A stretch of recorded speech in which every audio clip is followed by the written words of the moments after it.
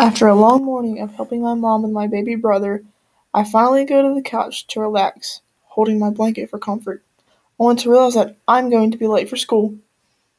I'm gonna miss the bus, I say as I run towards the bus stop, not having much energy for the school day ahead of me.